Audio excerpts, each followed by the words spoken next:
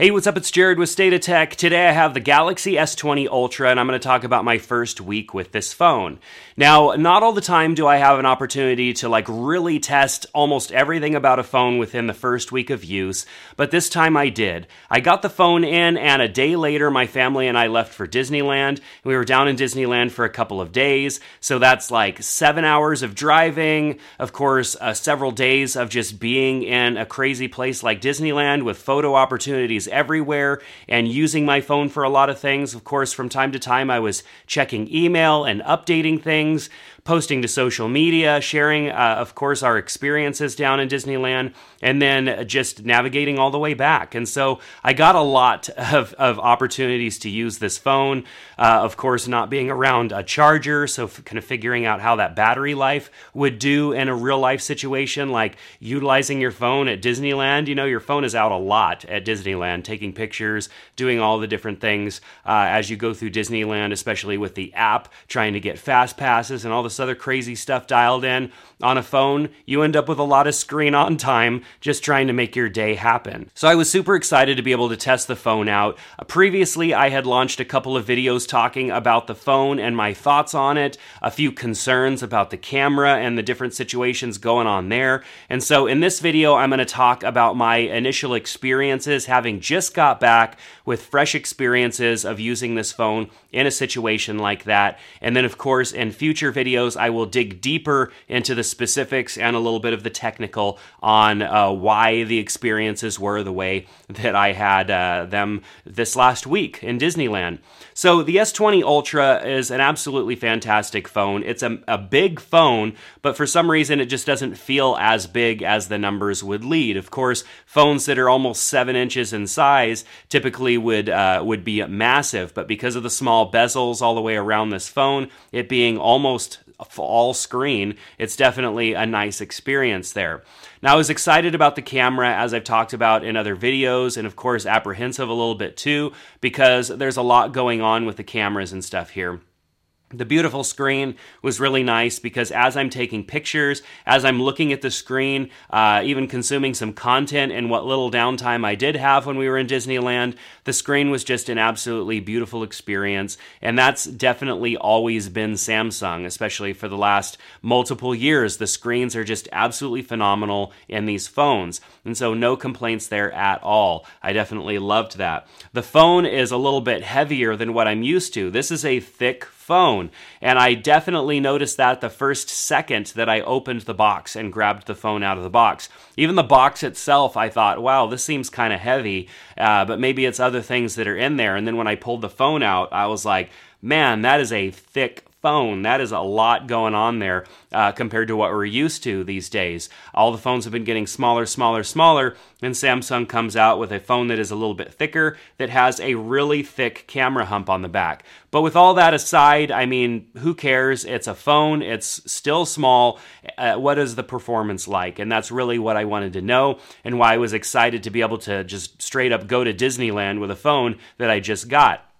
So battery life was absolutely fantastic on this phone, lasted me all day. I had it in basically medium to high settings as far as display quality. I didn't have it in the full resolution. I had it one notch down, which is typically where I'm at. Still above HD quality, but not the full quality display of the phone. I was not at 120 hertz refresh rate either, because I knew that that would take away from the phone's battery life, because it is not an adaptive refresh rate that only ramps up to 120 hertz when needed. It's just 120 hertz all the time, which means the battery life is going to take a tax there, and I just didn't want to have to deal with that. And really, in complete honesty, there are not many situations when I would necessarily need that 120 hertz. Yes, it makes for really smooth, buttery scrolling, and it was fun to kind of play with, but the trade-off in battery life is just something that I wasn't willing to have to deal with, especially being gone all day, being in Disneyland for like 12 hours a day.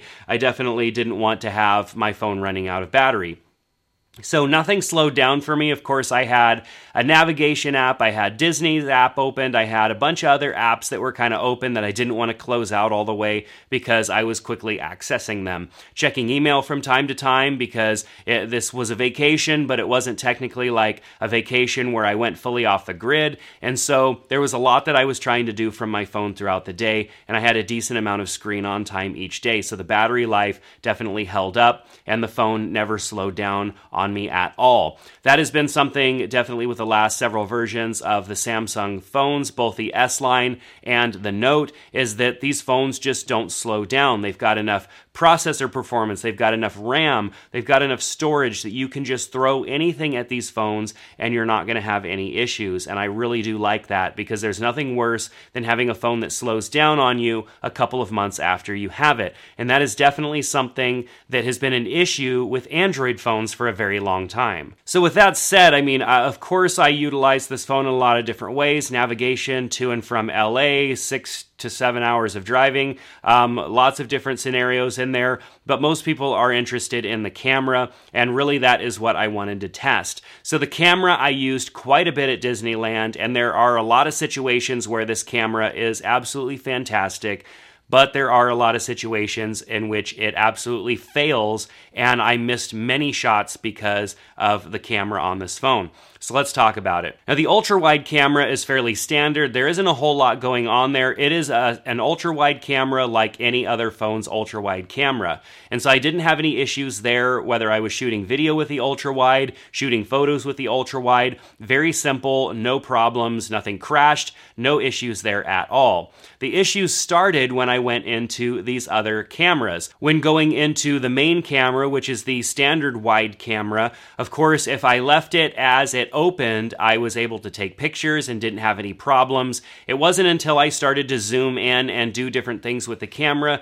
that I started having issues, such as the camera app continuously crashing on me. And then it was a challenge to get the camera app back opened.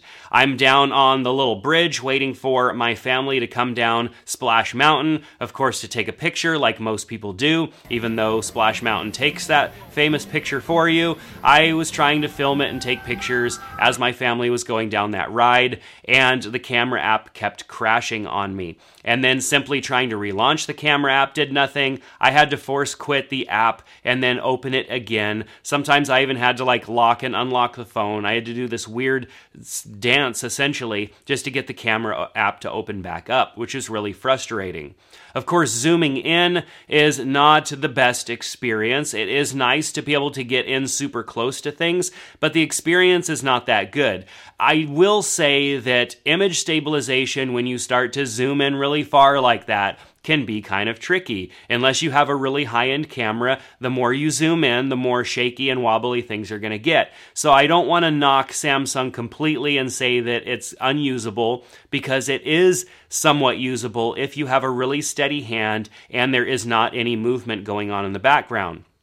Every photo that I tried to take zoomed in with anything going on, any sort of motion, the photo was pretty much unusable. There was blur, and I think that there's just too much going on in this camera to be able to utilize. Of course, if I'm taking a landscape photo or a photo of something that is not moving at all, I can zoom in pretty far and have a really good looking image. Even 10x still looks decent and is usable. Of course, if you get beyond 10x, things start to fall apart. A lot of other people have talked about that and showed the fact that zooming in beyond 10x, the image is unusable. But I mean, that's just what it is.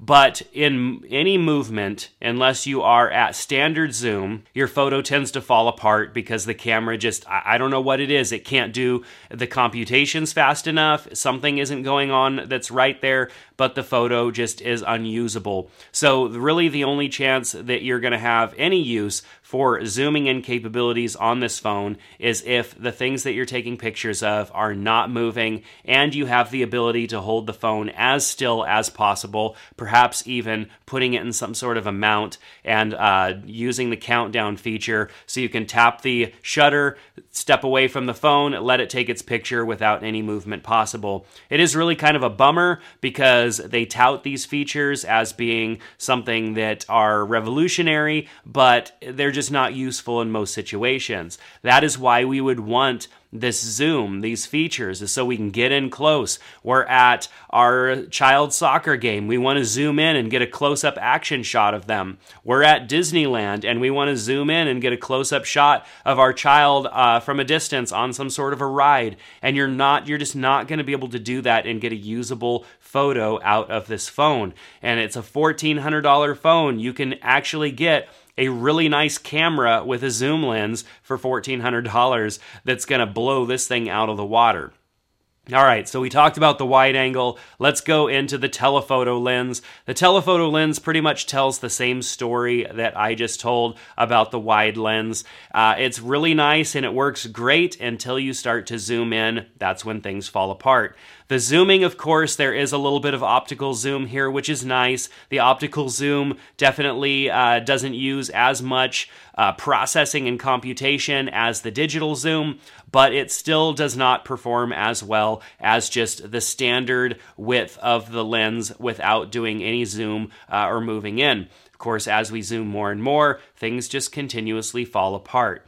Now, like I said, I do like having these features. It is neat to be able to zoom in, to be able to see things. It's a little bit less of a problem when you're shooting video because video is movement, things are moving, and so the natural motion blur that you get in a video is not as big of a deal as a still photo. So in talking about video with these different lenses, zooming in, it's not as big of a deal as shooting photos. Of course, the video still is not as good of quality as if you had stayed at the native focal length of these lenses, but you can still use them. They're more usable in video mode than they are in photo mode. Now, of course, going into 8K, I'm not even going to show you the 8K because it is unusable. It is a gimmicky feature. Samsung is trying to get us all to buy 8K televisions, so let's talk about 8K on a smartphone to make people more excited about 8K. I just don't think 8K, that we're anywhere near it. Of course, 8K has been in process for a long time, just like 4K was. It's going to take an awful long time for us to even really have to even talk about 8K. So the fact that this phone shoots 8K video, that's completely useless, and the quality of the video is so subpar to shooting 4K video that it doesn't even make sense to use. Of course, a lot of people will say, oh, well, I'll shoot 8K and then I can crop in and all of that stuff. But in the reality of it, it's such a huge file, it's so hard to process that footage, both either on the smartphone or on a computer, that it's just kind of useless to have. Yes, it's neat. I shot that in 8K or whatever. It's kind of fun to mess around with. I definitely was messing around with it. But it's just not usable. You can only shoot in 24p, which is fine, I don't mind that, but the quality just isn't there. There's quite a bit of crop in when you start to shoot in 8K, which means now your lens's focal lengths are different and it's just the whole thing looks different, and so the 8K just is not really usable to me. I don't have a use for it, so I'm definitely not going to use it. I'm just going to shoot in 4K. What I really wish that they would have done is improved upon the 4K shooting options. There is no 4K 24p option to shoot in, which is kind of a bummer. When you shoot in 4K 60p, you lose the tracking autofocus and you also lose some image stabilization. So there are some issues there that I think that if they had just put their energy into making that a priority over 8K that's not even usable, then it would have been a better overall experience. So I do feel that there were a lot of sacrifices made to hit these big numbers like 8K video, 100x space zoom, and 108 megapixels. These are things that they're big numbers, and we're just not in that race anymore of having huge amounts of megapixels and huge amounts of zoom. Like these things, we want quality over these gimmicky features, and I think Samsung just really went a little too far here in the specs race, which they definitely get caught up in with smartphones, is just trying to blow everybody else's numbers out of the water when now it's looking at performance and quality, and we're lacking that on this phone. So definitely there are some great uses for this. The low light capabilities on this phone are great, of course, if your situation is fairly static and things aren't moving. Of course, if things are moving, that starts to fall apart a bit, and it's questionable as to whether or not other phones that have less low light capability can actually produce a better image because of the blurriness of the image that you're going to get. So, with that said, this phone is great. I do enjoy this phone as far as a phone goes, but it is not going to be my main shooter as far as a camera goes on a smartphone. I get more use out of my Note 10 Plus as far as quality and everything goes when it comes to freezing action, when it comes to those situations where I am stretching the camera a little bit. I feel that my Note 10 Plus does a little bit better of a job than the S20 Ultra. And then there are those instances where the S20 Ultra does work really well, but I feel like it's taking a lot more of my own effort as a photographer to make sure that situations are good so that this phone will perform the way that I think Samsung wanted it to perform. So it is a real bummer that this phone is as expensive as it is and is not quite performing up to the standards that I think most of us would expect for the cost of the phone and, of course, what was said and promoted for these cameras that are on it. But some things can be adjusted with software updates. Some things can still be fixed. We'll have to see what comes. It's definitely not typical for Samsung to change a whole lot about a phone once it's released. Once a product is out there in the world, things don't typically change on a Samsung phone at all until the next product comes. So we'll see if anything changes. I will definitely keep all of you informed here. But you'll want to stick around and watch my full reviews of this device as I have the chance to put those together. So make sure to subscribe to the channel here. If you're interested in buying this phone, you could buy it off of Amazon if you use my link below. It helps support the channel. There's no cost to you for doing that. Just click on the link and check out the pricing, color options, and all that stuff that are available. Also, make sure to check out my S20 cases video for the S20 Ultra. I just got done with that as well. Went through a lot of cases, gave you some options to protect this phone and its huge camera hump. So I hope that you enjoyed this video. It's more discussion style for sure. Maybe you were listening to it on the podcast. I just appreciate you being here and watching or listening until the end. But that's going to do it for today. Thanks so much for being here. I hope to see you back in the next one. Take care.